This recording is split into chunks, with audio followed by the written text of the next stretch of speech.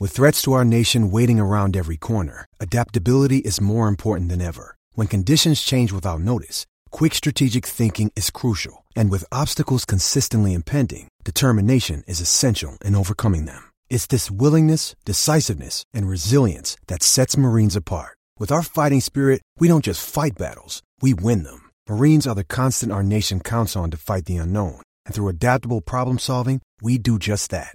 Learn more at marines.com. Does Monday at the office feel like a storm? Not with Microsoft Copilot. That feeling when Copilot gets everyone up to speed instantly? It's sunny again. When Copilot simplifies complex data so your teams can act, that sun's shining on a beach. And when Copilot uncovers hidden insights, you're on that beach with your people, and you find buried treasure. That's Microsoft Copilot. Learn more at Microsoft.com/AI for all. These two guys have Minnesota sports flowing in their veins. Mackey and Judd on Score North and ScoreNorth.com.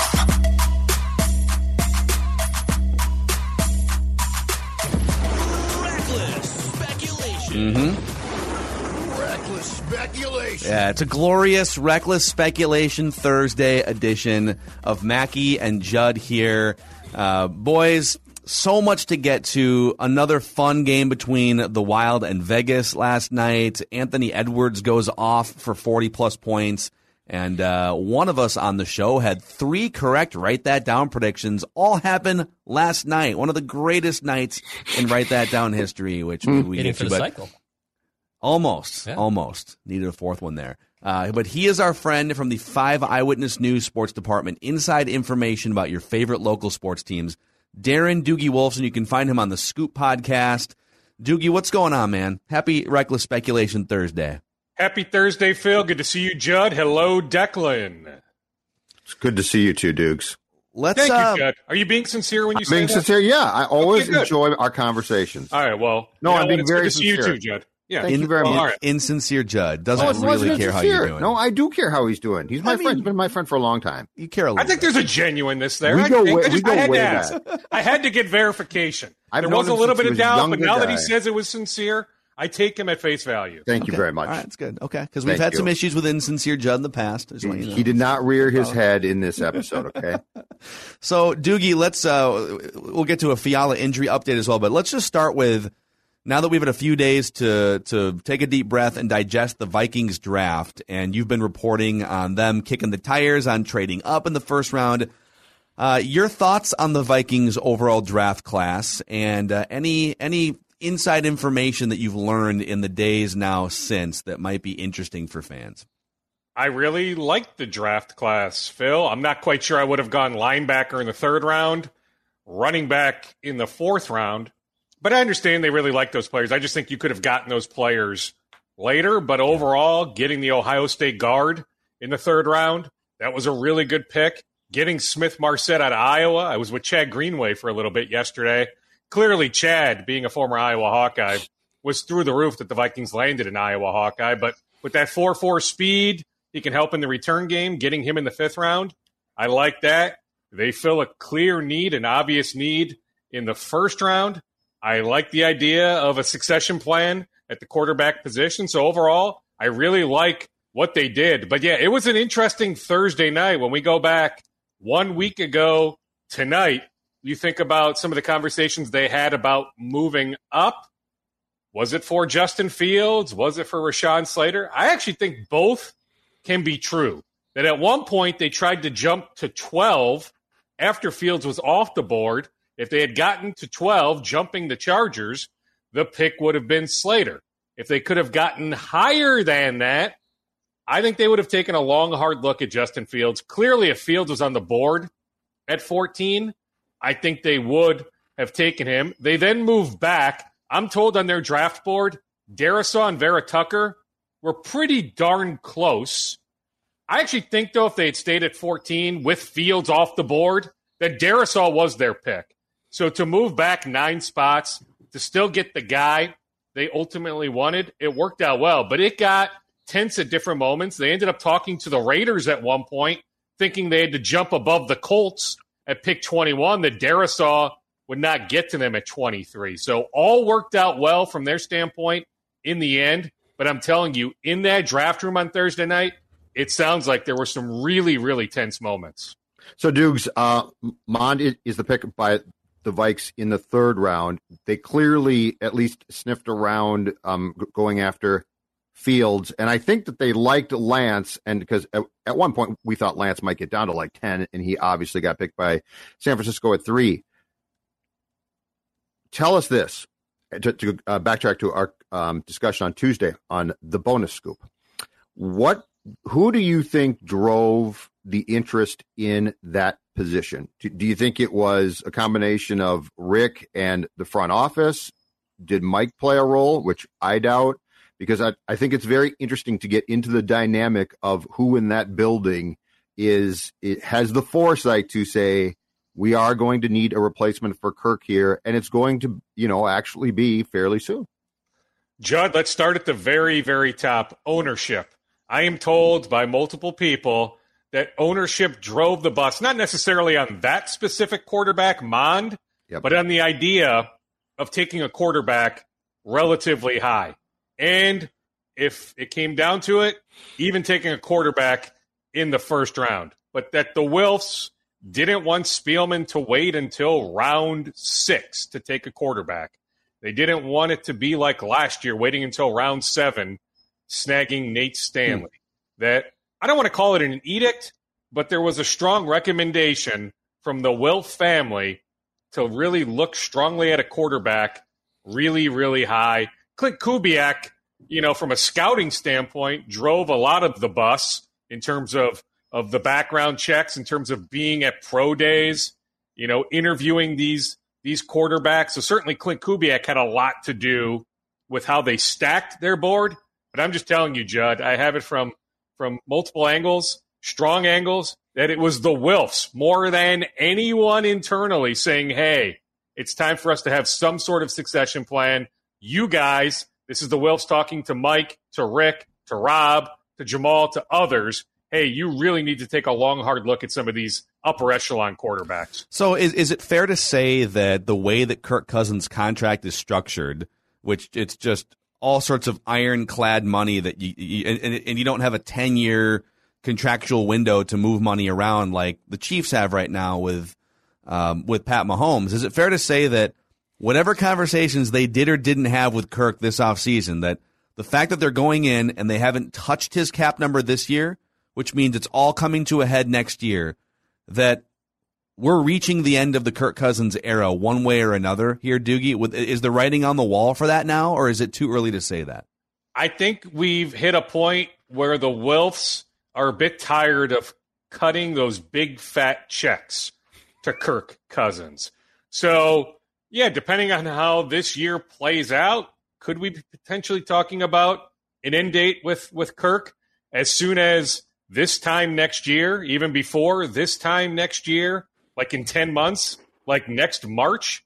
Possibly. Now, let's not forget he has the guaranteed money for 2022, but inevitably there's always a team or two seeking a quarterback. He would be a clear upgrade for a lot of franchises. So do I think if the Vikings wanted to, they could trade Kirk Cousins in 10 months? Yeah, I think they probably could.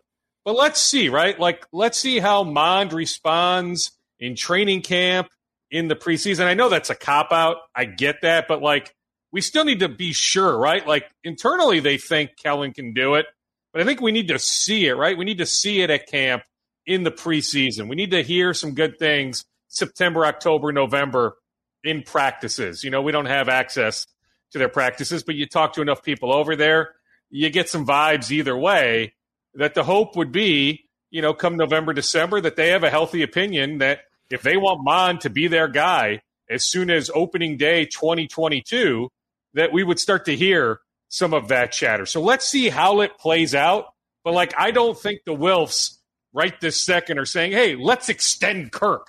Let's keep paying him millions upon millions of dollars, that even to the point of deep down, do the Wilfs really think NFC Championship game, key third down, is Cousins the guy to make that big-time throw? Now, my comeback to that is, how different is the New Orleans playoff game where he made that big-time throw to Adam Thielen late, right? So He's done it in some capacity, but I still don't know if the Wilfs fully believe that Kirk is that guy to make that big-time throw in an NFC Championship game, all the while as they continue to cut him these big, fat checks that at least have some sort of succession plan in place, that if they need to cut the cord as soon as 10 months from now, that there is a plan there. This is so potentially juicy, and I love it, and here's why. And by the way, it's juicy, and I respect it.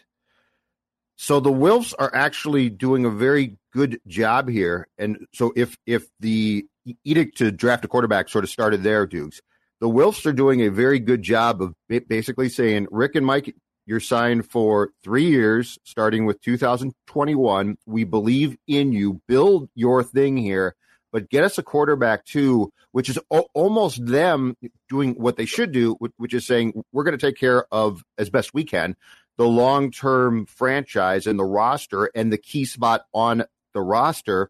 And if you're here to develop Kellen Mond, awesome. That's great. And if you're not, that's fine too.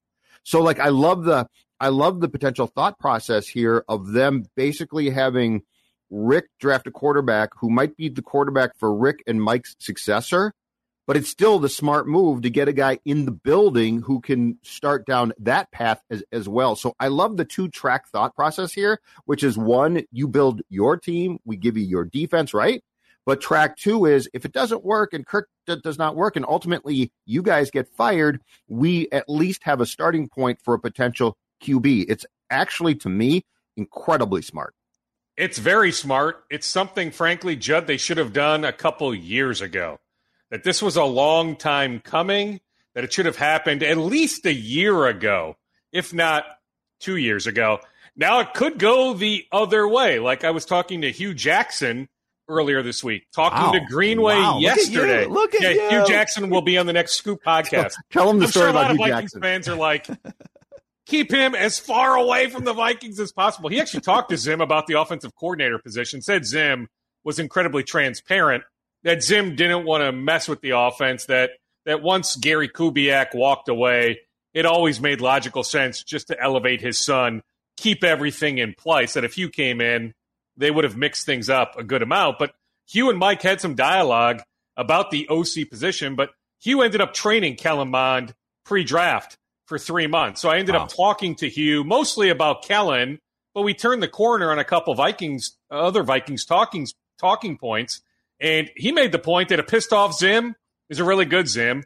Greenway backed up Hugh Jackson's comments when I was with Greenway yesterday that Zim is so pissed off the way the defense played last year that there is something to be said about odd number years, right? Zim comes in 14, doesn't make the playoffs. 15 makes the playoffs. 16 doesn't. 17 makes the playoffs. 18 doesn't. 19 makes the playoffs, wins a playoff game. 20 doesn't make the playoffs. That here in 21, the odd number theme will continue, that Zim and the Vikings find a way to make the playoffs. So what if Kirk has another really good year? I don't think anybody would debate that Kirk was good last year. He was. In many ways, Kirk was great last year. That what if Kirk even takes another, maybe it's not a giant step. I think that would be probably pretty crazy to think, but a minor step up, that he doesn't regress. Yeah, that he doesn't regress here in 2021, that the Vikings are in a position to make a run come January. Then in that instance, Kirk is here in 2022, and we'll see how this thing plays out. But yeah, Judd, they needed to have, I'm not suggesting like there's a steadfast expiration date now on Kirk Cousins. You could certainly make that point. I'm not going to necessarily argue with you that there's now a hardcore expiration date on Kirk, but there had to be a succession plan in place. So I'm with you, Judd, that it was very, very smart. I just wish they had done it maybe a year or two ago. Doogie, how bad is the Kevin Fiala injury? Not bad at all. Minor hip flexor. Like he could have played last night. It is nothing to worry about. He'll be okay. 4 regular season games to go. We don't even know when the playoffs are going to start. Like, we were trying to plan out some stuff in the TV sports office. So the last regular season game is 1 week from today, right? May 13th, Thursday the 13th. They close the regular season. against St. Louis. I was curious, will the playoffs start as soon as Saturday, May 15th? Yeah. Or because of the Vancouver COVID shutdown and all the games they need to make up, are they going to push back the playoffs for everyone? So could the Wild actually end up waiting like 6 or 7 days? Like, might the playoffs not start until May 20th or May 21st? I'm fascinated by that. But what I'm getting at is, if you're a Wild fan, if you're a Kevin Fiala fan, there is absolutely nothing to worry about when it comes to his availability for the start of the playoffs. In fact, I would not be shocked if he's back in the lineup tomorrow night. Dukes, I think the expectation right now is to stagger the start of the playoffs. So I think the 3 divisions outside of the North are going to start earlier, and then they're going to allow the Canadian division to finish up and then start them. So I think it's going to be – so I don't think it's going to be a ridiculous May 15th layoff. or May 16th. So they wrap up the regular season on the 13th. The Wild may have game 1. It looks like probably Colorado. I guess maybe there's still a tiny chance it's Vegas. But game 1, 75% likelihood, Wild Avalanche. I guess, we need to figure out if it'll be in Denver or here. Maybe a slight lean toward game 1 in Denver, but it's looking like maybe as soon as the 15th or 16th. Is that what you're alluding to, Jeff? Yeah. Yes. Okay. Yeah. Good. Well, I think that's a good thing for the Wild. I mean, I don't think, especially after their COVID layoff and then that first game back in LA, like the last thing the Wild want to do is sit on the couch for 5 or 6 days before game 1 of the playoffs. Yeah. Hockey's a dangerous sport, boys. It's a dangerous sport. And so you're going to want someone to help you with risk management. Federated Insurance has been helping businesses with risk management and peace of mind for a long time. Since the early 1900s, based in Owatonna, Minnesota. They are one of us, and they have supported local Minnesota sports teams for a number of years as well. So if you're at that intersection, Minnesota sports fan, business owner, Federated Insurance has a full list of industries they protect at their website, federatedinsurance.com, where it's our business to protect yours. Speaking of risk management, how is Alex Kirilloff? How bad is that wrist injury from what you're hearing, and how long could he be out for? It sounds like multiple specialists and second opinions to me equals surgery. So what's the status there? Well, so he had a wrist injury back in 19. Back in 19, he saw one specialist who led him down a negative path, ended up seeing the second specialist, this Dr. Graham in the Dayton, Ohio area, that fixed him pretty good, that this is the specialist he'll see, I believe it's tomorrow afternoon. So the Twins play today, a day game against Texas. Then they fly to Detroit for this weekend series. Alex will be on the airplane later today. Then he'll drive from Detroit to Dayton, Ohio to see this Dr. Graham. I can just tell you for what it's worth. Now, it could all change once Dr. Graham, sees Alex. But somebody close to Alex told me that Alex has told this individual that he doesn't feel like that this is a major injury. Now, could 10 days end up being 15 or 20 or a little bit longer? Sure. But from Alex's standpoint, at this point, he doesn't feel like that this is a really long-term injury. Okay. Dukes, with the Twins start now, continuing into May and being awful, do you sense, or from the people that you've talked to, that there's any plan here to go and try and get some bullpen help or something? Like because at some point in time, like it's going to go past, it's a bad start to, oh my God, this is off the tracks now. Is there any scuttlebutt about plans to try and at least put some type of Band-Aid on this problem? Well, the best reliever out there, it wouldn't cost you prospects. You would just have to, pay him, is Shane Green. Shane Green is a very capable reliever out there. I can just tell you, the Twins are fully aware that he's in baseball shape, that he's been training in Phil's neck of the woods at Driveline Baseball in the Seattle area. I think it might be Kent, Washington, somewhere in the Seattle area. It doesn't matter. Pacific Northwest. That the Twins are well aware of that. I can't sit here and tell you that the Twins have made Green an offer. I don't even know for sure if the Twins have had a scout go to Driveline to watch Green throw. But the Twins at least have the book that Shane Green is ready to help some team immediately. So there's at least been a little bit of chatter. Otherwise, does Oliver Perez do anything for you? He doesn't do anything for Oliver me. Perez, is this my 2003 fantasy baseball auction? That's what I'm saying. Perez. Who else is out there? Who's trading a reliever right I don't know. now? I'm just asking if they're going to try and... Oh, wait a second. Reinforcements just came in, boys. What do we Reinforcements just came in. Oh, great. You wanted pitching help? You got it. Who's coming over from Devin Smeltzer has been recalled from AAA Rochester. Lewis Thorpe. I'm looking for the email right now. So who went back down? Lewis Thorpe after 5 good innings last night. Hey, mate. Yeah, he's been good. I would find a way to keep starting Lewis Thorpe. But here's the thing. Okay, here's where they overthink this. And we can get into some of this in our Talking Twins segment today. But so they have at first when they came in and they sort of used they had a taxi squad before it was cool, right? Like 4 years ago, where if one of your 3 worst relievers threw 40 pitches, they just option out and bring somebody else back in. They have jumped the shark with that now. Sending Cody Stashak out like 3 weeks ago. It's like he's one of your best strikeout relievers, right? I'm not saying he should be your closer, but they are so quick. So Lewis Thorpe probably can't pitch for a few days now, but he might be available out of the bullpen in 3 days if you need him. And so they're so quick to take Thorpe, Stashak, good relievers that can get you strikeouts, ship them out for 10 days, and then bring in guys who get shelled like Brandon Waddell and like Devin Smeltzer probably will. So they need to pump the brakes a little on this whole guy threw some pitches, get him out of here. He can't come back unless there's an injury for 10 days, right? Correct, but there's only so many guys that they trust. Right now, hey, Colome, right, 2 scoreless innings last night, so maybe he's got a tiny bit of mojo back. But, there's only so many guys, Phil. So, you can't keep throwing, Robles every day. So they must feel like, hey, let's just see with some of these guys. But, yeah, I mean, it's I never saw this coming. And I'm not suggesting they're, cooked. I remember 06, right, 25-33. Then finished the season 71-33.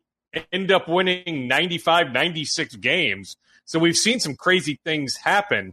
But, when you look at Kepler, Polanco, Sano, Duffy's velocity isn't what it normally is.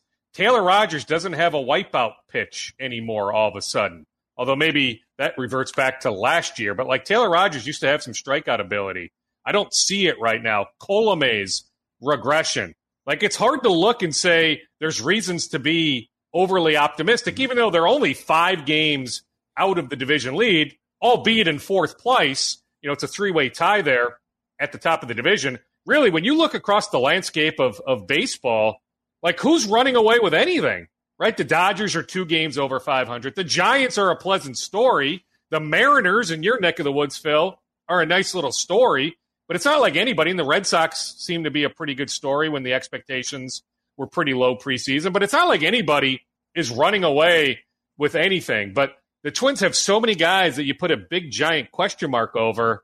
I can't sit here and tell you. And I was preseason. I predicted them to win a 3rd consecutive division championship. But at this point, I don't see the reasons to be real optimistic right now. All right, we got to fly here, Duke, so give us just a few rapid-fire scoops to close out the segment. So I mentioned, I think, as recently as last week, if you're in the thoughts and prayers, say some for Tom Curvers, the Wild assistant general manager, inoperable lung cancer. Continue to do that. Also for former Vikings head coach Jerry Burns. Burns, he's 94 years old. He's lived one heck of a life. But if you're in the thoughts and prayers, say one for Jerry Burns. Steph Mitchell, the Shakopee native, the Boston College basketball transfer, really good player for multiple years in the ACC. The Gophers, from multiple angles, continue to work on him hard. The Gophers are in his Final Four. I'm told the Gophers have good vibes. He is testing the NBA pre-draft process, but do I think Mitchell is going to stay in the NBA draft? No, I think he'll play another year of college. I think the Gophers have a really good chance to land the Boston College big man. If he comes here, he would be their starting center. Steph Mitchell would play a lot of minutes for Ben Johnson next season. The Gopher baseball series is canceled for this weekend, a home series at Siebert Field against Ohio State. The Gopher baseball program has some COVID issues. We wonder about John Anderson's future. This is year, 40 with the Gophers. Unbelievable run for John Anderson. His contract is up this summer. I talked to Mark Coyle a couple weeks ago for a while. For what it's worth, Coyle says he would like John to continue on as Gophers coach, that they have had some chatter about a contract extension. Right on. That's Darren Doogie Wolfson, the, I would say, Reckless speculation. Informed speculation, Sherpa here, as we recklessly speculate. Oh, he's a Sherpa now. He is. Congratulations, Sherpa. Yep. Well, I appreciate that. One more, by the way. We'll have some news later today on whether Malik Beasley can get back in the lineup for the Wolves. They only have a few games to go, but he's made really good progress. We should know more later today on the Beasley front. And I continue to wonder about the Glenn Taylor, A-Rod, Mark Lowry talks. I think, if anything, the window, this 30-day window just gets extended. I mean, there's no reason to believe either side is walking away, but the chatter has been minimal since April 8th when all the news came out. So that 30-day window is expiring pretty soon, but I would not be shocked if they just extend the window. Right on. That's Darren Doogie Wolfson. Inside information about your favorite local sports teams, 5 Eyewitness News, and the Scoop podcast. And you can find him every Tuesday and Thursday on the Mackey and Judd podcast feed. All right. Good stuff, Dukes. See you, Dukes. Thanks for See you, boys. On, all right. Great stuff. Reckless speculation. Enjoy a weed-free summer at the lake, courtesy of Aquaside. One easy application of Aquaside pellets can eliminate weeds and lake muck. Aquaside has been trusted by hundreds of thousands of lake homeowners since 1960. Neglecting aquatic weeds can hamper recreational activities like swimming and boating. Lake weeds can also provide breeding habitats for insects. Make your lakeshore beautiful this summer with Aquaside. Call 1-800-328-9350 or go to aquaside.com. Maybe. Nope. When things are going well, you find ways to get it done. You find ways to win games. And it's not always pretty. You know, it's not always about hitting homers and throwing shutouts and things like that. But you find ways to put it together. And we through, a month plus, we haven't been able to do that. And that's something that it's not one thing that you put your thumb on and go, that's it. It's been kind of a different combination of types of games that we've played. All right, that's poor Rocco, man, just explaining away another loss after the game. I have a question for you guys, but let's throw some love to our friends at Dennis Kirk. So Dennis Kirk has been powering these Talkin' Twins discussions all season long.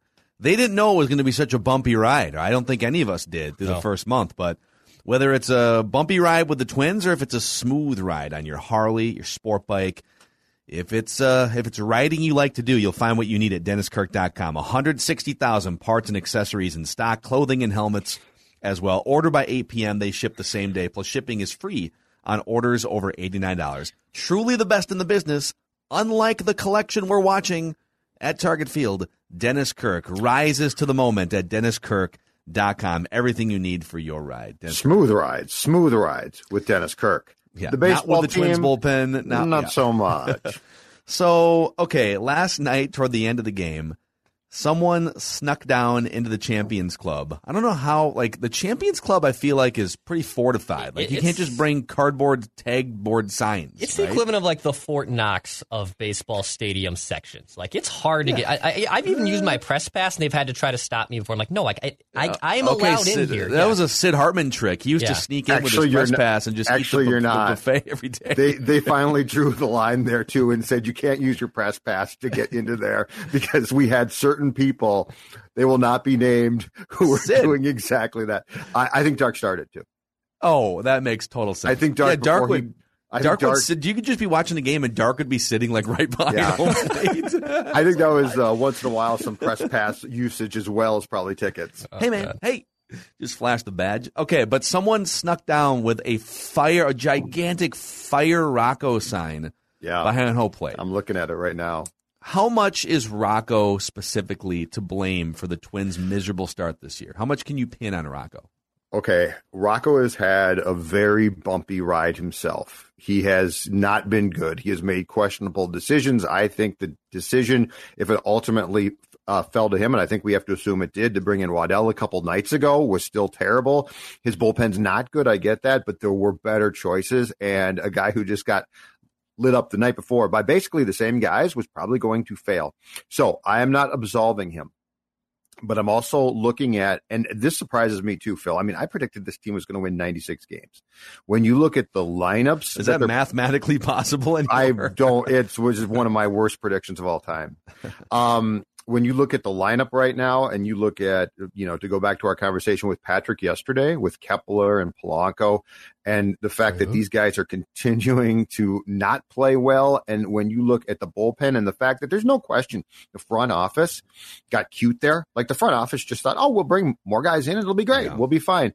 So Rocco is definitely to blame. I don't like how Rocco sort of seems lost right now. Like I was hoping the first big slump he'd be like, oh, I've got some answers. I don't feel like he does. So he does take blame here, but you have to look upstairs as well. I mean, to be fair, Falvey and Levine have to take some of the blame as well. And this is incredibly disappointing.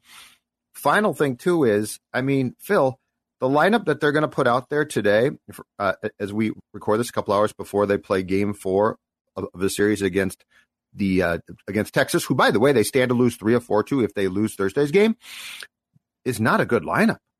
Like, it's just not. It's not that good. So Rocco takes blame. Rocco's had a really bad year, but this is not a juggernaut that he is driving into the ground. This is an incredibly disappointing team, and there's a lot of blame to go around here, including players. Yeah, Rocco, I don't think Rocco has helped in a lot of these situations.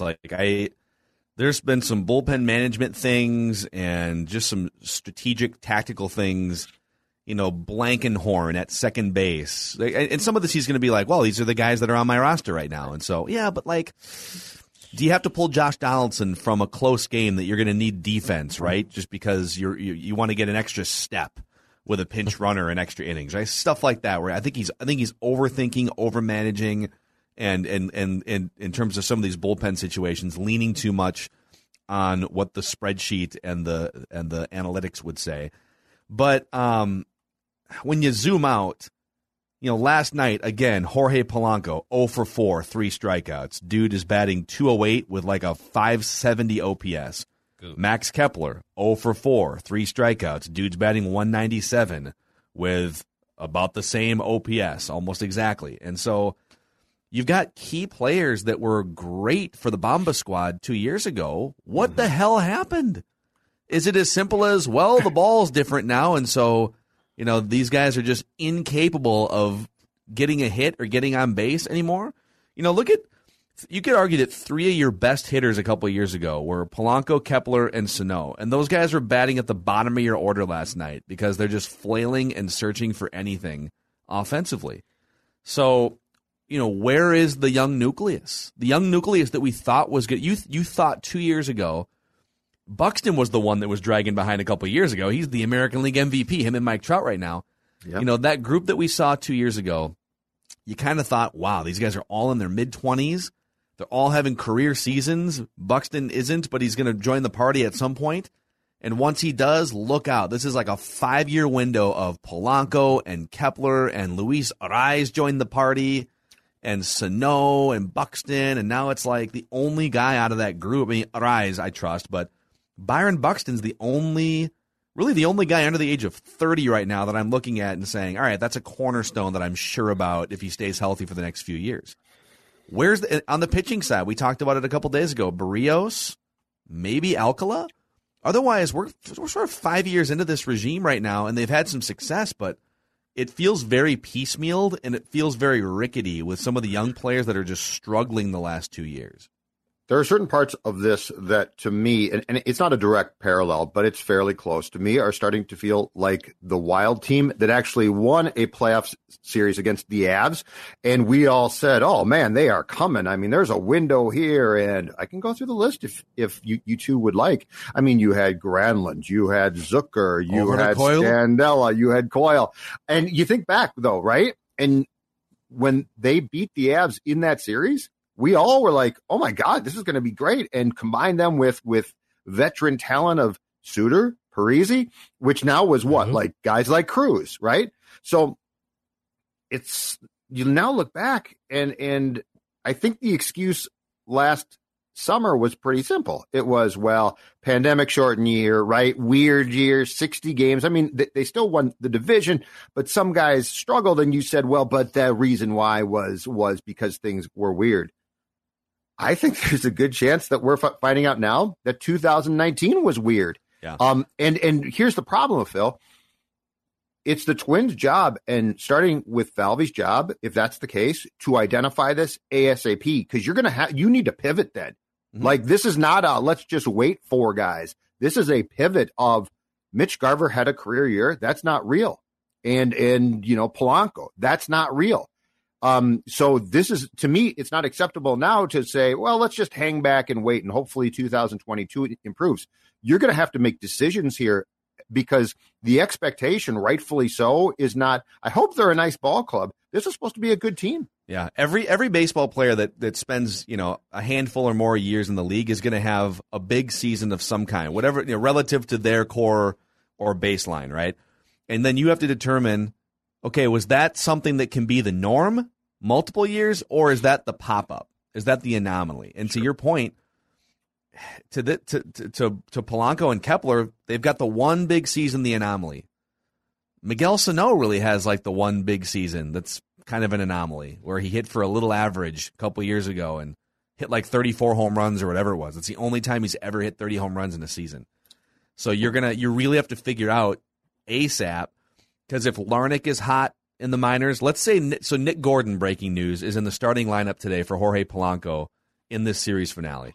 This is Nick Gordon's major league debut. Dude was a former first-round pick, comes from a major league family.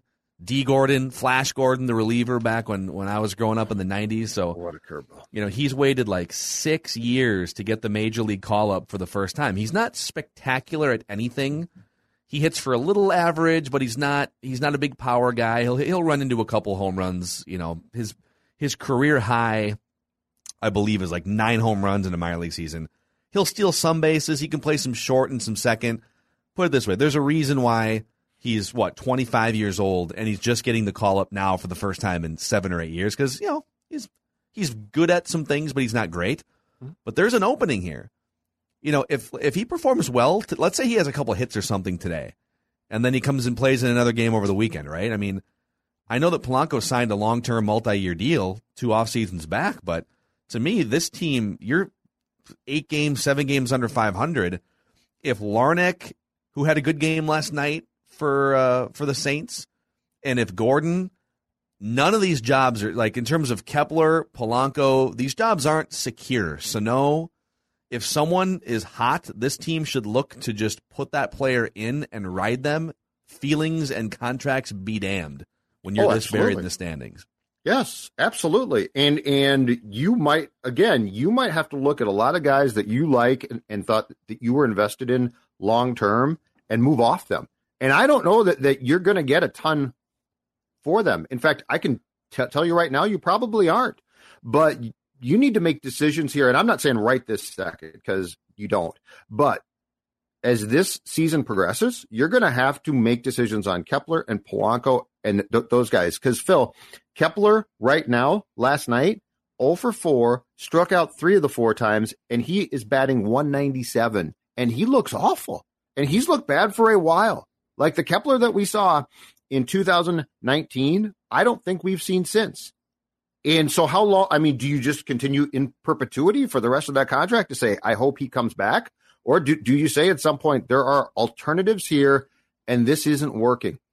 It is, I will say, it is so weird that a player would have a pop-up, not just like a random player. We see the Kyle Garlicks, like or Lou Ford will pop up out of nowhere and have a season, right? But like guys who are highly touted, top 100 prospects, Baseball America, super high draft picks or whatever, however they were brought into the organization. In the case of Kepler and Polanco, they were international signings. But and then they start to put together a couple seasons, and then boom, they have the breakout when they're like 25 or 26. It's very rare for a player of that blue chip caliber, highly touted prospect, break out at age 25, 26. It's very rare that they just go back to being garbage in their prime. In their prime. He's in his prime right now. He's 28 years old. I know. And it's like he had this monster season when he was 26, as he should have, as everyone expected him to, as he was touted to do. And 2 years later, he just can't hit. And Polanco just can't hit. And Sano just can't hit. Like, it doesn't make sense. that you would pop in your prime and then be just back to be like literally being unplayable. All three of these guys. It's so weird. It is, but it's baseball too, and the thing that drives me crazy, mainly about executives at times in this town, is like the patience, right? Like, I get it, you have to be patient, you have to see, but at some point in time, you've got to put the term small sample size in the dresser drawer and say it's not. We're going to have to realistically at least explore alternatives and options. I got a question for you about the pitching staff, Phil, and about Rocco's philosophy, which clearly starts above him. So, because I think the one thing that's beginning to drive me nuts, good and bad here, is we are so adamant sometimes about discussions about it's all one person's fault. Like, the Wild's great, and Dean's done a great job, but Bill Guerin is pulling strings left and right, and he should be, and that's fine, okay? That's the good portion. The bad portion is Rocco, and it all comes back to him. And he has had a bad year, so I'm not absolving him one bit. But I am saying if you don't think this begins above him, you're crazy. Do they need to start to look at, and I'm not suggesting becoming irresponsible, but this bullpen is so unreliable right now. If Barrios, Maeda, Pineda, just to start with those three, if they have a good start, do they have to put aside what they think is best at times and extend them by at least an inning or so? So I'm not saying complete games, okay? Just to be clear, I'm not saying 120 pitches. I'm asking a real, not hot take question. Do they need to examine their plans with at least those three and say, if they're having a good start, we got to try and get 6, maybe 7. I'm not saying 8 or 9, but I just don't see how you continue to run this bullpen out there like it's competent when it's not, and it's costing you games at times. Yeah, that's a great sort of topic in that they manage the entire staff from starters down to relievers as if everyone is trustworthy, right? And it's time now to start. And I know that there's just not that many trustworthy guys in your bullpen. Even like Colomé came in last night, pitched a couple innings, walked a couple guys again, couldn't find the strike zone. But at some point, you're going to have to find a better way to get through 9 innings. And if that means extending your good starting pitchers by an extra 15 or 20 pitches, now what they might say is, okay, that sounds great in theory, and maybe an extra 15 pitches in a game isn't going to make a guy's arm fall off, but got to be mindful that these guys didn't pitch full seasons last year because of the pandemic-shortened season.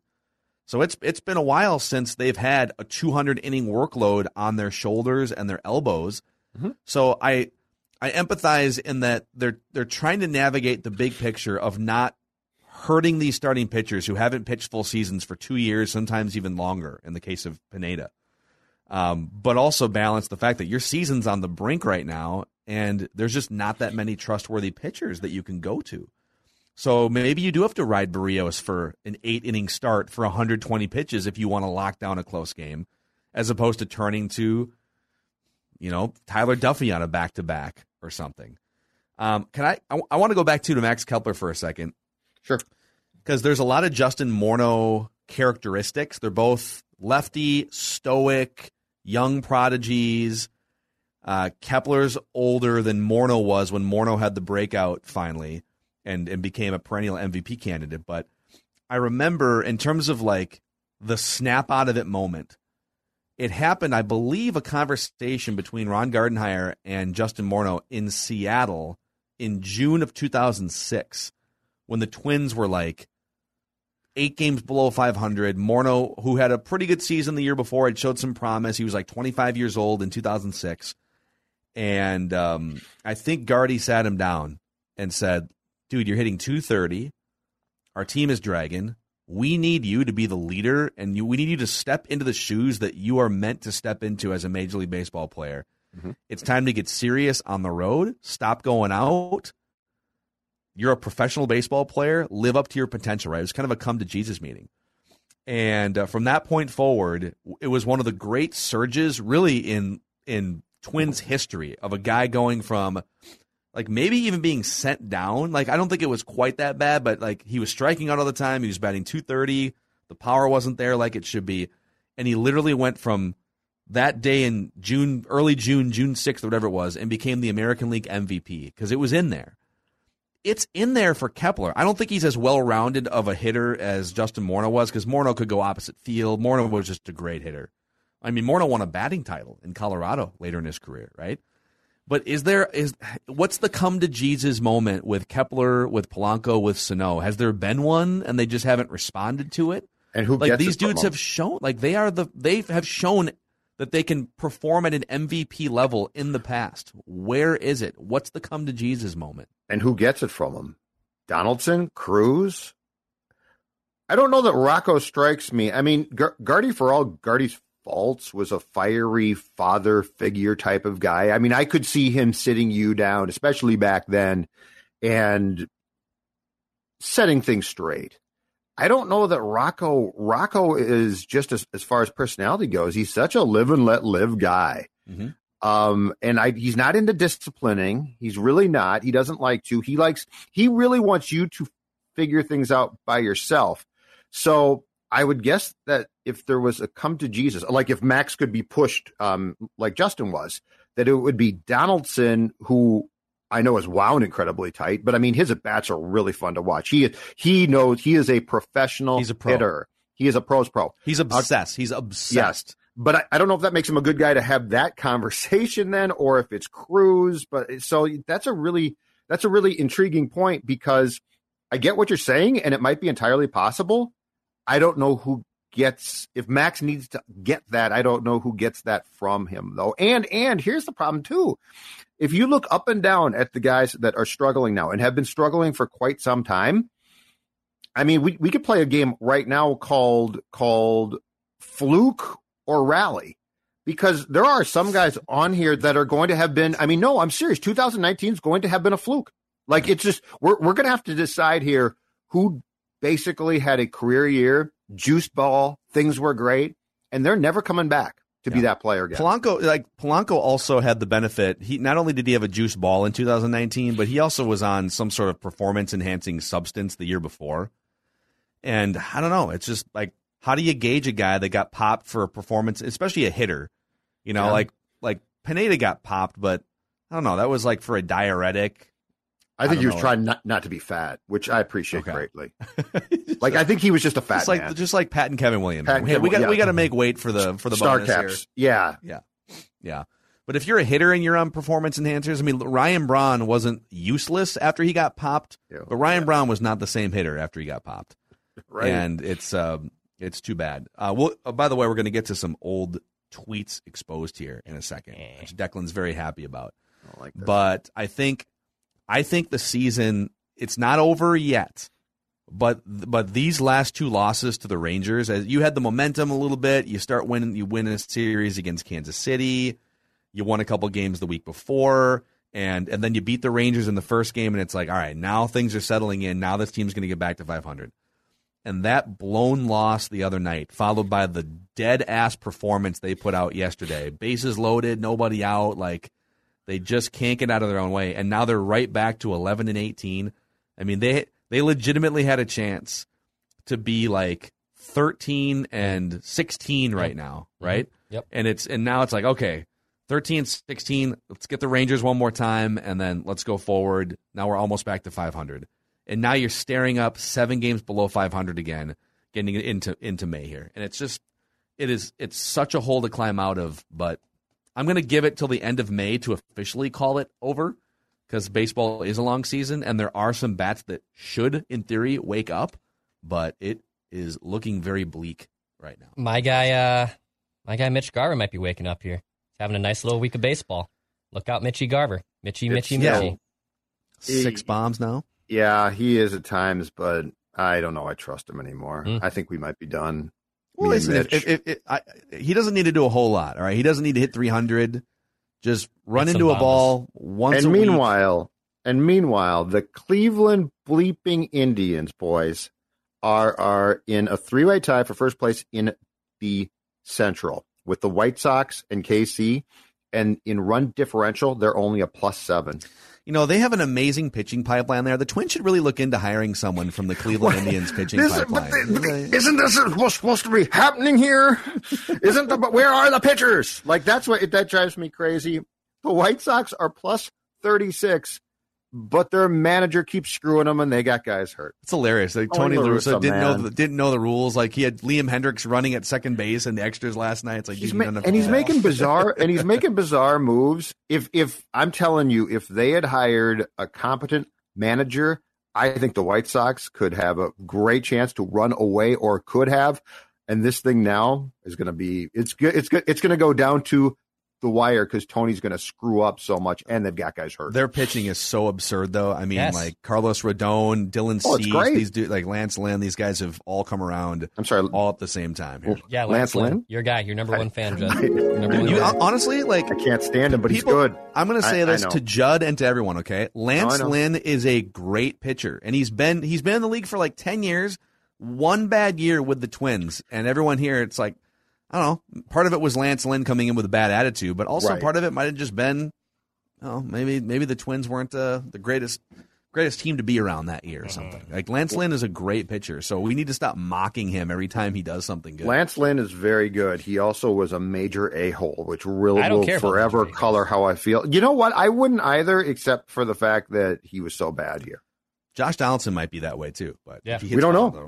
We don't know. All right, let's get to some old tweets exposed here. Every single Thursday, Declan goes back into the Internet Archives and exposes Judd and I for the frauds that we are. You know what? All right, what do we got this time? I'll self-report. I will start here. We're going to go in chronological or reverse chronological order, right? From the most recent to the past.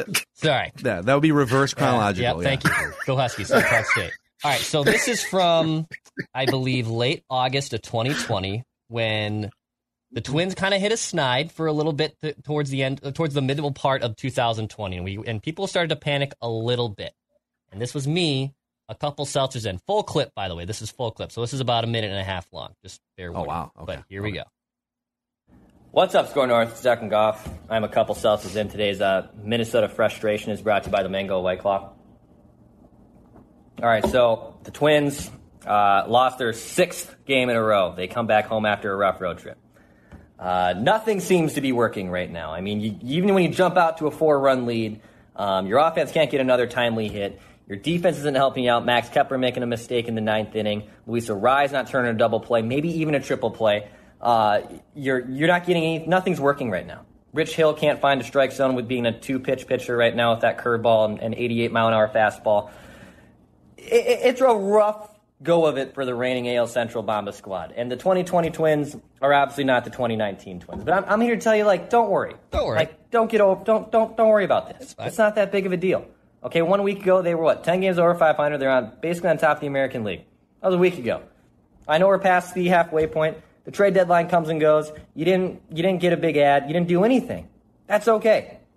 Josh Donaldson's coming back. Okay. The bringer of rain. If that doesn't excite you, you need like excitement lessons or to drink some seltzers or something, because that dude's still going to come back and be a very important piece. And if he's healthy and ready to go, then you get some timely hits back, and I want to see that guy back in the lineup. Byron Buxton should be on his way back. Cody Stashak should be helping things out.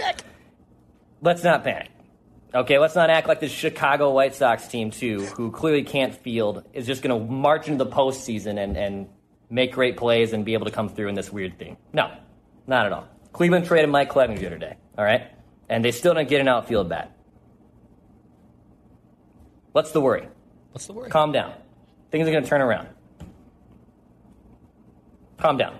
What's the worry? Okay, so let's take inventory. So in your everyone needs to calm down speech, rah-rah speech there, you mentioned Donaldson's coming back. He'll be fine. Buxton's coming back. He'll be fine. Don't worry, Cody Stashak is amazing. He'll be fine, too. Yeah, so Donaldson and Buxton helped you a lot in the postseason. And Stashak was brilliant as he watched one of those home run balls sail up into the seats. And you were,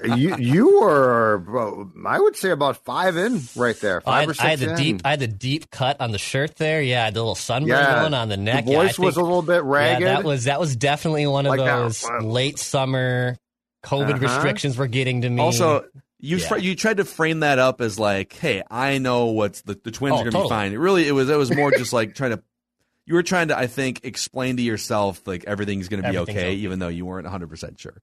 Yeah. All right, that's pretty bad. We'll see what else. See All that right. leader in the clubhouse. Leader in the clubhouse. Judd. So this is Judd. And by the way, our old friends, I believe Derek Wetmore and Danny Cunningham are on this audiogram, but it's a Judd take. Okay. It is Judd giving his plan to why you can build a great bullpen game in Game 2 against the New York Yankees in the AL. Martin Perez, innings 1 and 2. Get me 6 outs. 6 outs. Martin Perez. Got it. Now, I'm going to need you guys' help on 3 and 4, but don't go there yet. Okay. The 5th, Trevor May, which is why last night upset me a little bit, because Trevor May deserves an inning in this game. We all agree, right? Mm-hmm. 1 inning? Well, at least one. Okay. We can amend this. I'm giving you I'm giving you a blueprint. Here's the skeleton. The 5th goes to Trevor May. The 6th goes to Tyler Duffy.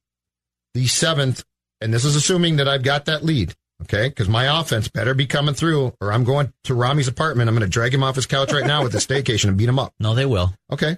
7th inning, Sergio Romo. Yep. 8th and 9th, Taylor Rogers. Yeah, exactly. So I only need the 3rd and the 4th. So Duffy goes to, May goes to? Well, if you want to bring in Duffy, or if you want to bring in, that's what I was going to say. Now, I explained to Rami. I don't know that I trust him. That's what I said, I know that Brewstar on Saturday looked fantastic, but that's a big ask. Sure. So, of course it is. He's on my roster, and I'm not eliminating this.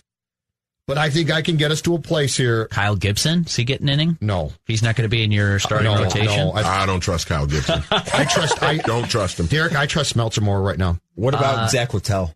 Yeah, Littell, Smeltzer. I think I would go Littell after Perez. So the 3rd. Because you've got your opener's a lefty. I would bring in a righty after that. Oh, the hottest take in there was the instant dismissal of Kyle Gibson for Devin Smeltzer by Judd. Well, at that time, Kyle was nibbling. He wasn't the Kyle that we saw Tuesday night at Target Field. Okay, Mart. So we just I love how on paper it's like 2 innings from Martin Perez, just no problem too. Yeah, just 2 innings from him.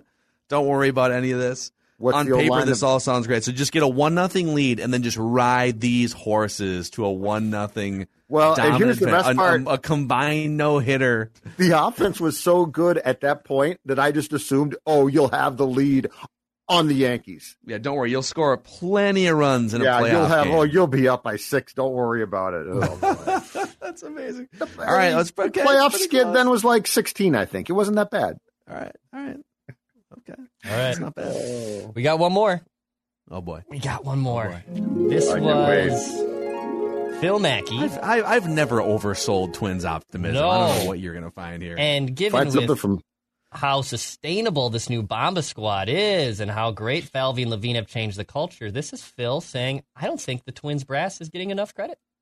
Can I get on a soapbox real quick here, too? Sure. Because I feel like all throughout the last 2 off seasons, especially this off season, Derek Falvey and Thad Levine took so much heat from various fans. Why don't you go out and make a big splash? You're too chicken and the Pohlads are too cheap to sign a Bryce Harper, right? Why don't you go out there and make a big splash? And I think we've broken down enough on this show why that's not always the most prudent thing to do and why it's just not feasible for a mid to low market financial team. This front office, let's take a step back here and reflect. As of Saturday night, when the Twins broke the Major League home run record, baseball has been keeping track of stats since just after the Civil War, for God's sakes. And the Twins just hit more home runs in 5 months of a 6-month season than anyone has ever hit in the history of baseball in a season. This front office put together the greatest power hitting team in baseball history. And I almost feel like they're not getting credit. Is anyone praising Derek Falvey and Thad Levine? With the 4 offseason acquisitions, major offseason acquisitions that they made to their lineup with Cruz, Scope, CJ Cron, and who am I missing? There's one more guy. Marwin Gonzalez. Yeah. 94 home runs.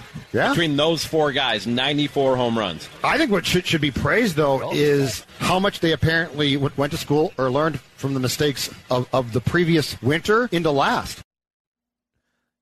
Honestly, at the time of that, they broke the home run record. Declan has frozen again. He froze because he knows that picking that clip was that clip holds up. I am fully confident in everything I said there. Now Dex wins. Now the demise of the offense since then. Mm-hmm.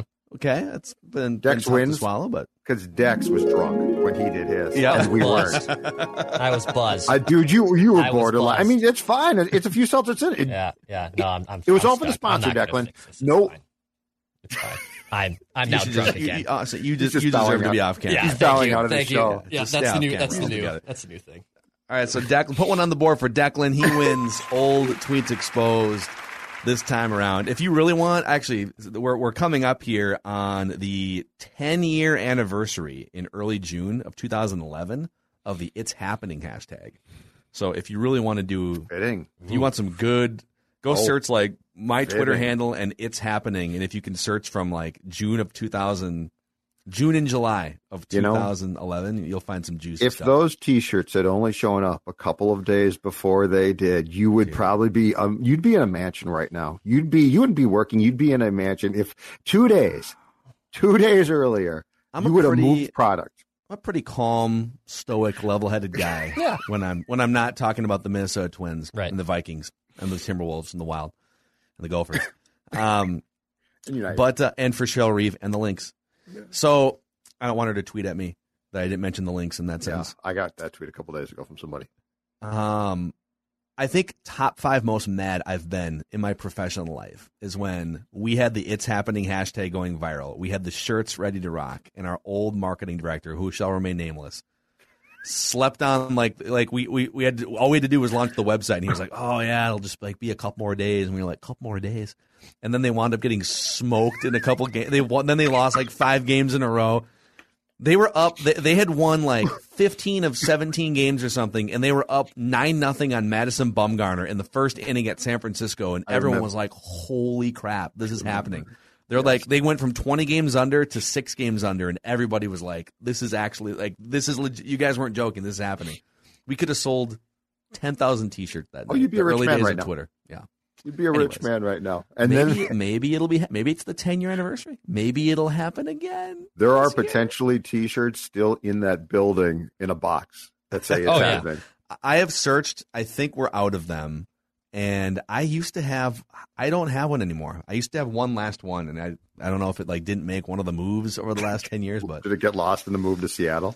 But then our best part was we used to have, so we did that, and we had all we sold some T-shirts, like they came back again, but then we had different colored versions for all the different teams, and then we had a switch in the admin of the old 1500ESPN.com where you could literally click a button, and it would turn the homepage into an It's Happening store, and like based on whatever team. Oh my God, the Wild are making a run. Boom, flip the website to the Wild It's Happening, and there's like T-shirts you could buy on the homepage. Genius. Good times. You know what? The Mariners might need an It's Happening campaign. They got no hit yesterday. Yeah. And almost a perfect game, but they've been a pleasant surprise. They have been a pleasant surprise. I did go to one game a few weeks ago. It's a good stadium. It's no Target Field. No, it's a good stadium. Yeah, it looks cool. I think people out here love it because they've never been to Target Field. Is the roof like a canopy? Like what's the roof like? It's just like Miller Park basically. But it doesn't. It allows for more sunlight, and it's down by the waterfront too, so you get the water, you get the breeze. Gotcha. The game I went to, I believe the roof was open. It was a night game. I was a couple rainier beers in, so I don't fully remember if the roof was open or not, but it was a good time. It was a good time was had by all. It's happening. No, the roof was All I'm closed. saying. The roof was closed. I Okay, think. the roof was closed. You know that's fine. Yeah. Anyhow, Open, all right, closed. Declan, congratulations on your Yeah, win. good job, Dex. Good job, Dex. You look really good right now. Appreciate You never it. looked better. Oh, God. All right, and that's a wrap today. Action Movie Rewind makes its triumphant return tomorrow. Sylvester Stallone with an 80s blockbuster, Cobra, is our review tomorrow. So if you haven't watched it, catch up on it. We'll do a full deep dive into a movie that was made in the 80s. Yes. We'll say that about it. That's a very nice thing. All right, see you guys.